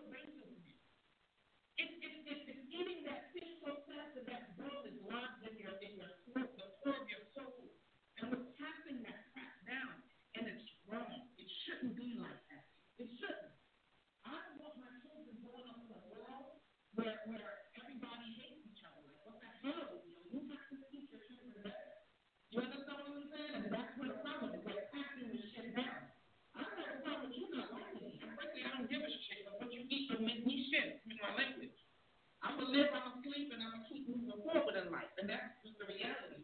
But I have a problem when you teach your child who's innocent to hate for any reason, because they'll never truly learn to love them. So that's where my problem is. Okay. I was trying to roll, like I said before in the previous video, I like to come in and talk with the mirror. My dad wasn't really alive, was kicking. So, where does anybody stand? You can't find out where you stand. Okay. So, that being said, we continue poking. There's a wind rush question. Is the system been put in place where you have a class system being blended in with a color system? Well, don't poke too much, because somebody may have a little wind on his stomach, so don't do too much poking. Yeah, I think that's a very interesting area to explore as well. Many of you have heard me say, I was a kid on the street. I was a teenage runaway for obvious reasons. And one of the things, well, not one of the things, many of the things that carried with me was my education, what my mother exposed us to. You heard me describe how my mother educated us, coming up. And so those skills rose to the occasion when I needed them most. And so another reason, other than just that I might appear ethnic, or I might appear to be not quite black, was my diction, or how I spoke, or how I carried myself. And I recognized those things early on to be class-based. Now, we look at it as just, how you was brought up. Some of us grew up, in a family of women who were extremely clean. Some of us grew up, in a family of people who liked nice things, So the idea that, black is somehow synonymous with poverty or the ghetto or being poor or being underexposed is an extension of racism itself and white supremacy. But then when we look at the ethnic groups, I thought it was cute how Kalia, used the word race and racism, but then you said Jamaican, then you said Haitian, which are not race but ethnicity. And we still have a strong gray area in the West, particularly when it comes to ethnicity. I think racism has also forced sort of a black, white, and God forbid, red, yellow kind of pattern. And I think even today, that language might be seen as racist today. Would you call a Chinese man yellow? Really? Would you call a Native American red man? Really? And so, but we embrace black. We embrace brown. And to some degree, we embrace white, which maintains that white supremacist dynamic. My gift to the world, Khalid, I've said this on previous shows. I realize this is your first show, is that everybody who got a Social Security number should have a DNA test, in my opinion. Now, I know there's a lot of chatter about DNA that was discussed by my sister and some others in the chat while we were talking. You all had a little conversation about DNA and some of the conspiracy theories around DNA and some of your fears around DNA. But I think DNA would even the playing field, just like the internet did, in terms of us getting a grasp on not just race, who you are and where you're from. I did mine 8 years ago. I did my DNA. But I'm talking more so for Americans, and particularly black and white Americans, who adhere strongly to that color spectrum that I just laid out. Red, black, white, yellow. We've come to accept red as being now racist. We've come to accept yellow as now somehow being racist. But yet, in the context of Western culture, we're still comfortable with white, black, and brown. We're still comfortable with that. And it's still feeding the white supremacist system is what I'm suggesting. It still feeds into the organization of what racism is. If we can reduce all ethnic groups into black, it takes away your being Jamaican. It strips away the importance of your Haitian heritage. It strips away the importance of your Kenyan or your Ethiopian heritage to just say black or brown. And who's black, really? Who's not from Sudan? You know, who's black, really? Who's not from Kenya? You know? So, yes, indeed, there is a spectrum there that I think Jamaican culture, for instance, uses, but uses in a weaponized way. When you say yellow man, you know, when you say bright-skinned man, you know, it's a weaponizing of race and ethnicity in that context. Yeah, I know. Yeah, I know. Yeah, I'm talking about.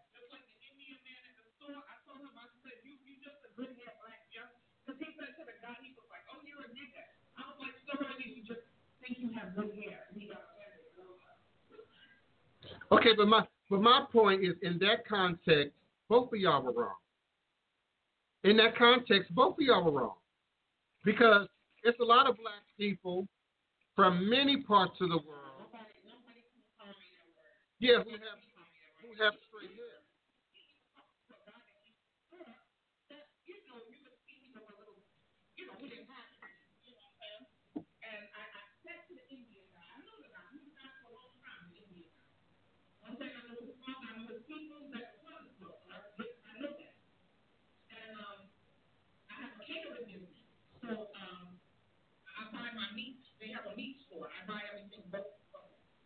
So I know them. I have a relationship with them. I know the people that are up there. I sell food to these people. But you will not abuse them in front of them. You're not going to do that. That we're not going to play. Well, you don't get my money. I agree. I agree. And Halima Candy in the chat said racism is white power structure that controls and dominates economies, education, entertainment, labor laws, politics, religion, sex, war, etc. And that's really what we're looking at. When we start addressing colorism, classism, sexism, at the root is racism. The point, Kalia, I was trying to make with you, beloved, is that even when we say black, we're all black. He black, I'm black, but you got good hair. Well, what's good hair? And we find straight, and we find, Kalia, slow down, beloved. Ooh, girlfriend, you definitely Jamaican raised. You talk like a Jamaican raised, honey. Slow it down. Slow it down, okay? Let me get a word in edgewise. The point I'm trying to make is we say good hair, and we learned that as an extension of whites in the U.S. The Ethiopian didn't learn that concept of good hair. The black in India didn't learn that concept of good hair. So equally, when we say black, when you say you black and I'm black, we all black, you're limiting our acknowledgement of ethnicity. And I don't mean ethnicity as a hierarchy. Because you're Ethiopian doesn't make you superior to Uganda or Sudan. You know, that I don't mean it in that sense. But I mean that as long as we allow the environment to deny ethnicity, then that supports, as Halima Candy has laid out, the system of white supremacy. Let's look at it from the perspective of white people. When I offered everybody in America a DNA test, white folks should be in the front of the line. How many white folks are walking around passed on Negro, okay, passing as white, and they really black? How many ethnic groups get a pass in the system of white supremacy for appearing to not be or to be less than. You understand what I'm saying? Does that make sense, beloved? Come on, y'all. I'm going to give y'all about 15 more minutes. So come on with your questions, comments, requests. All right, I'll jump back in here. Now, these are great, awesome points. I'm learning so much right now that it's amazing. But I want to throw in the color-coded system that we've adopted in the U.S. Mm-hmm. And it's sort of kind of leaked into other people's culture and ethnicity as a way to define or simplify their ethnicity. You know, when you start using these broad stroke terms, broad paintbrush, cover everybody, one color coded systems, you start eliminating their economy. Their economy is what is their ethnicity, their culture. Mm-hmm. We're watering down and kind of diluting their potential as people when you start using this color-coded system. Now, everybody in China is going to be communist, but yet we all paint them red and yellow. Here in America, where we have this, white people were always taught like they were either Anglo-Saxon or they were Caucasian, right? And then they have subgroups is what they like to call themselves: Scottish, Irish, Germanic, all of these different distinctions. But they all had their different classifications. They all held true to their ethnicity at one point. And then all of a sudden, to distinguish themselves politically, they chose this label white. Well, them choosing this label white kind of throws everybody else into the color-coded system. Mm-hmm. Mm-hmm. I understand. We weren't black until, what, the 1960s? Some of you youngsters don't understand that. Some of you younger folks don't understand that in my lifetime, in the lifetime of my sister and my mom, I can remember a time when there was no black. Nobody said black. You were Negro or Afro-American or many other titles that we've continued to sort of evolve through. So that's a great point, Neophyte Bokur. Continue with that.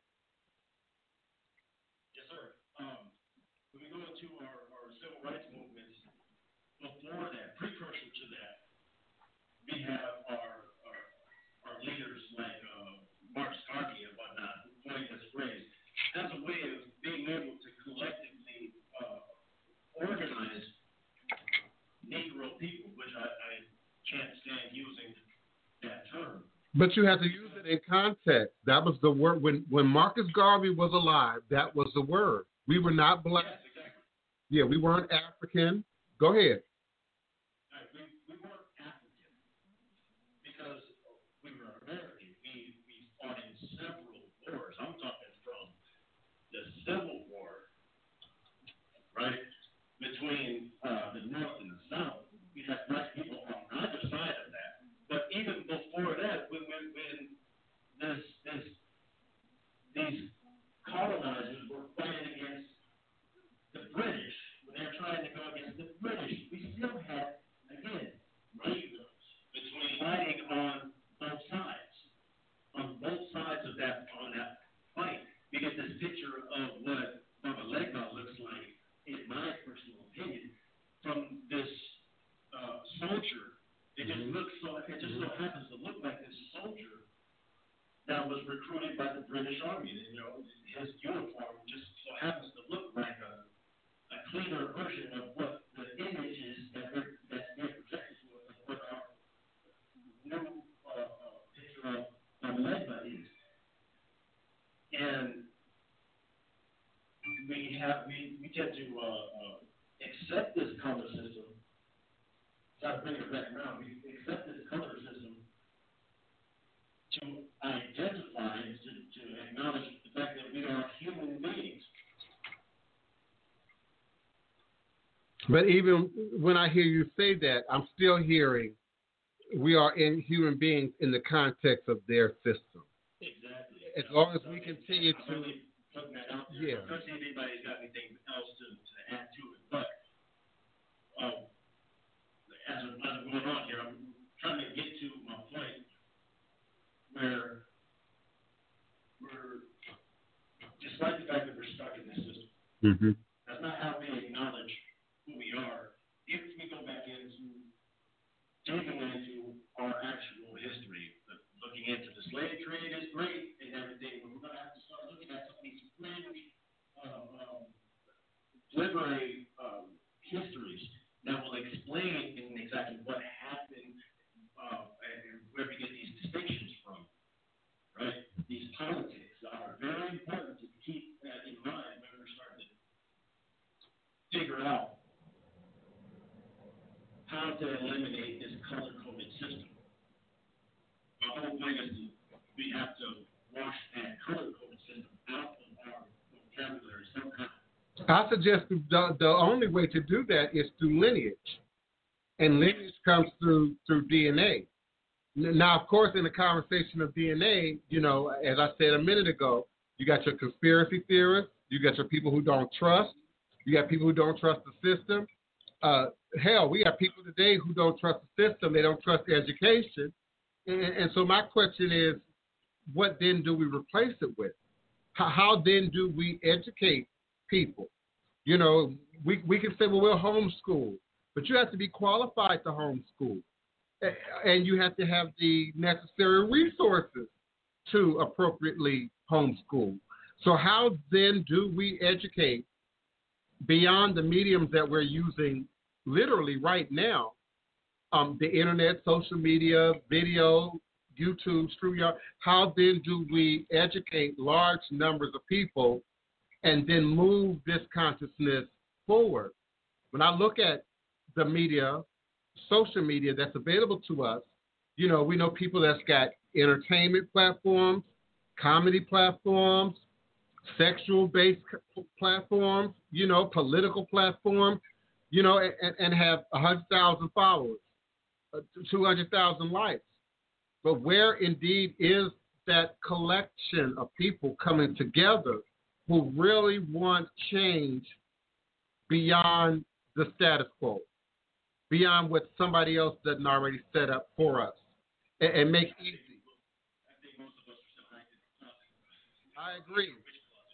I agree. Some of us are too silent, and silence breeds, oh shoot, what's the word I'm looking for? Silence breeds, no, that's not the word I'm looking for. Indifference. Silence breeds indifference. And indifference breeds inactivity.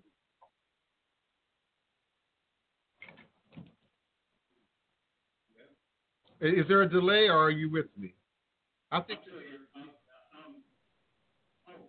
was something that struck my mind a little while ago. I just want to throw this out here before we go and let everybody kind of dig into this. I love movies and whatnot. I love watching how they like to, you know, sprinkle in some of our culture in there. But once you see that little sprinkling, Yeah. I take it as like a little clue, and then I go stir into my little toolbox and start breaking down the little tidbit that they gave me. Right? Take was it Sherlock Holmes?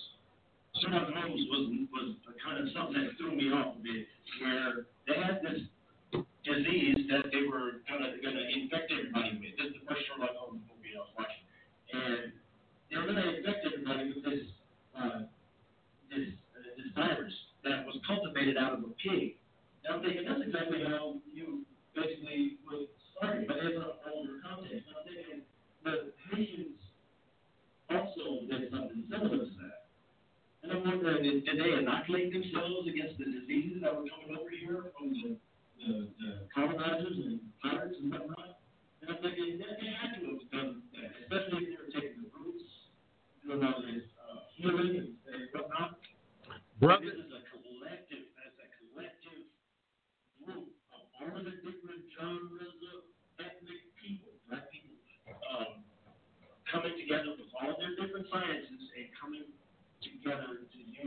Mm-hmm. Mm-hmm. So fight against. You're opening up a whole new conversation. I mean, we could literally do a whole another 2 hours on just Omolu Oye. Omolu Oye, Omolu, Babalu Oye, and how he manifests in the world. Many of you sort of understand him to be infirmities and diseases and smallpox and pestilence. But indeed, Omolu Oye is the antidote. So I believe that there's contextual proof that supports what you're saying, that was carried through the Middle Passage from Africa into the New World. Listen, we understand that we taught how to grow foods. We and the indigenous people taught how to survive often. And so they didn't just randomly select blacks. They didn't just randomly select Africans. They tried to target ethnic groups with specific skill sets, who knew how to cultivate rice, who knew how to cultivate yams, who knew how to address pestilence, disease. So the priests of Omolu Oye would have been of a threat, would have been highly sought. Your medicine man would have been sought. The idea of kill the voodoo in America, but on the other side of Atlantic, they absolutely would have sought the healer practitioners who possessed knowledge for survival. America was a harsh world for the survival of the European settlers. We have a story of a whole colony of settlers disappearing in this quote-unquote New World. We don't know if the indigenous people ate them, if they got swallowed up in the earth. We still don't know what happened to that colony. But we do know that without the sciences of the indigenous people and the enslaved Africans themselves, we would not have survived to be here today. So I do believe there was a hidden knowledge, secret knowledge, mystery systems that were carried through the Middle Passage that provided for the Haitians to create natural vaccines and natural protections from various diseases. The New World did not know sexually transmitted diseases. That's why syphilis, for instance, was able to kill out so many of the indigenous Brazilian population, introduced by your colonizers and your missionaries, who to some degree remain freaks till today. And so we have to look at more natural, organic, earth-based ways of connecting with ourselves and with God to further healing into the future. And just imagine the disappearing of plants, the disappearance of bees, the disappearance of certain species of trees right under our nose, especially those of us who live in the big cities. I just told you all, they cut down every apple tree on the lakefront in Chicago, every one of them. They cut down and dug up every peach tree, every blackberry tree on the lakefront in Chicago to build that nice concrete structure y'all have to sit on now, out in that blazing sun with no cover. They got rid of all the trees. They got rid of all of what's natural. And I'm hearing that in some states, they're making it illegal for you to be self-sustaining, for you to grow and harvest food and herbs and plants in your yard. In some places, right. It's illegal for you to have chicken. Monsanto, if you don't mind, Monsanto has already paid for the copyright for having productive seeds, and you have to pay a tax in order to get your seed, and those seeds will not reproduce, even if you are growing the stuff yourself. You're buying neutered seeds.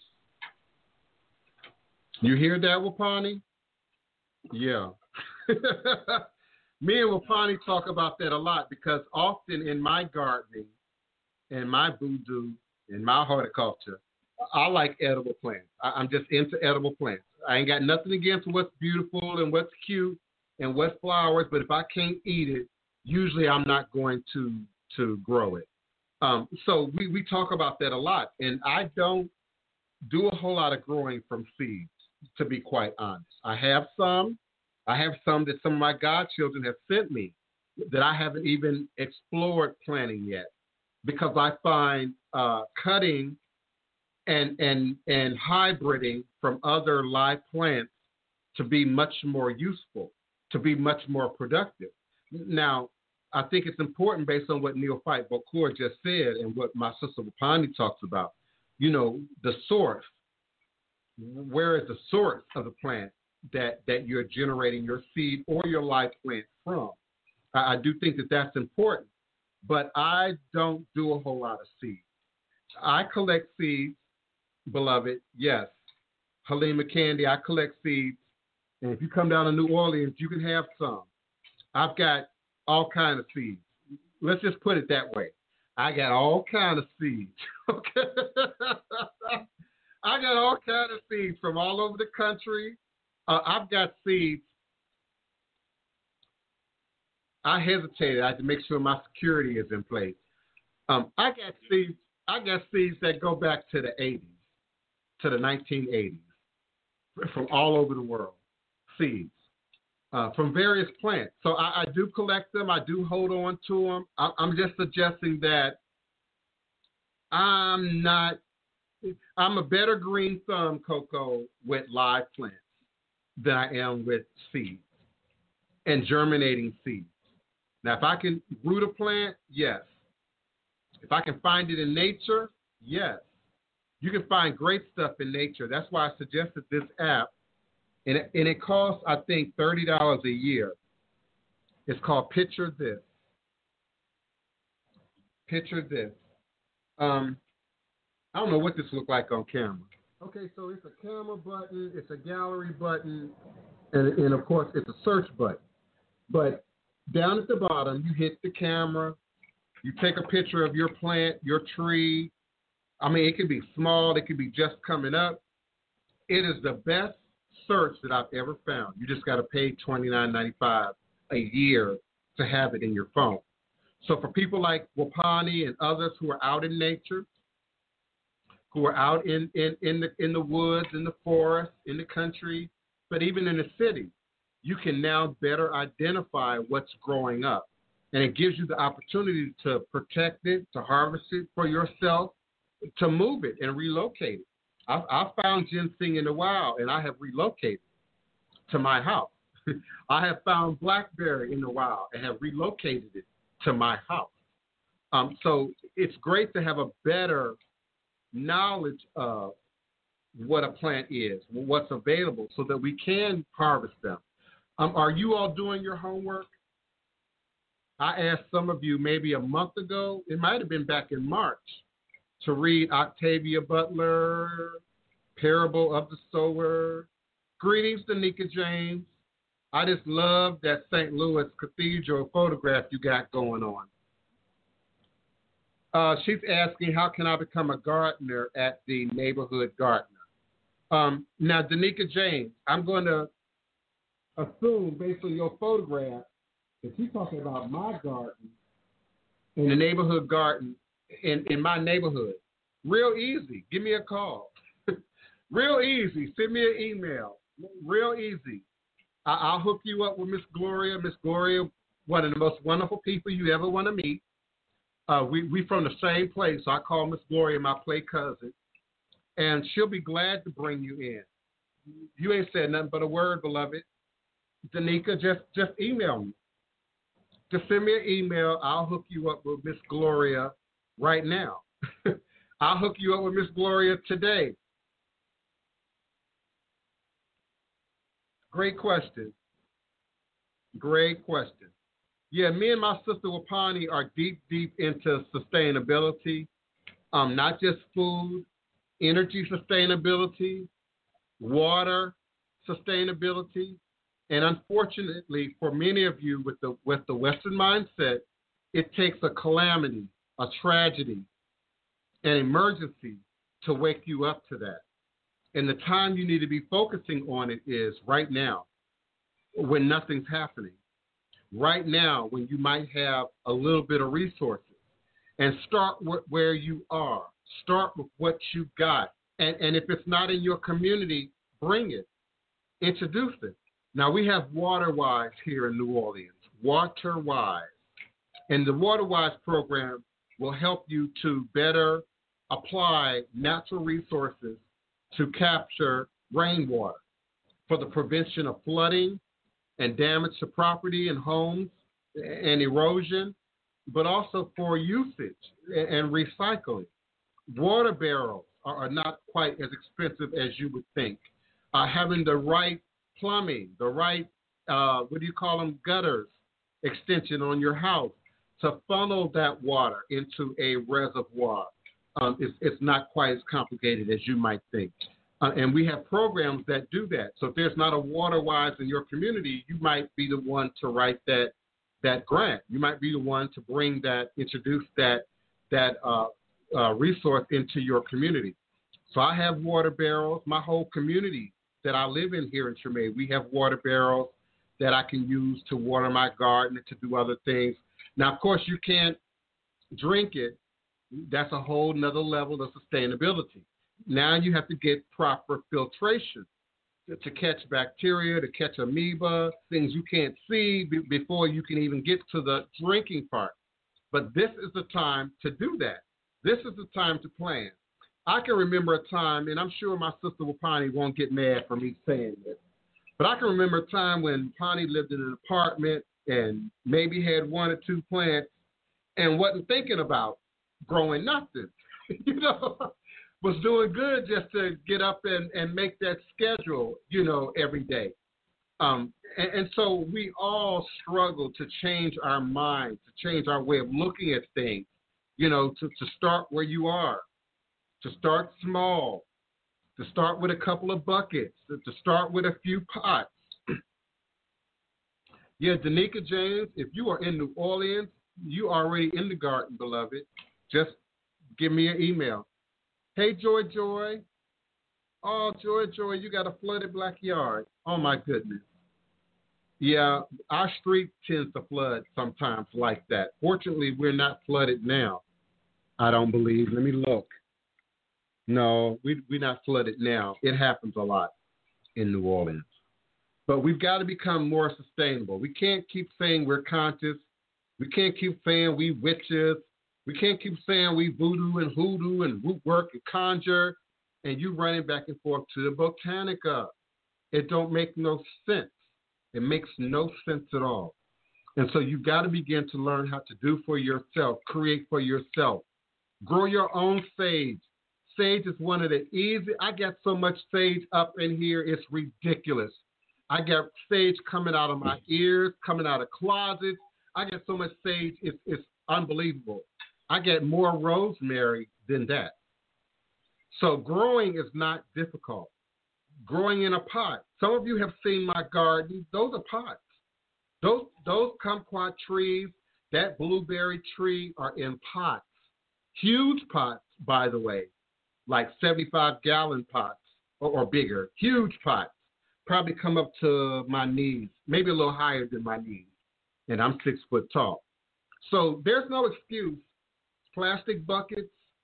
You get your husband or the man at Lowe's or Home Depot to drill a couple of holes in the bottom so that you get drainage. You'd be surprised what they'll do for you at Home Depot. Just ask.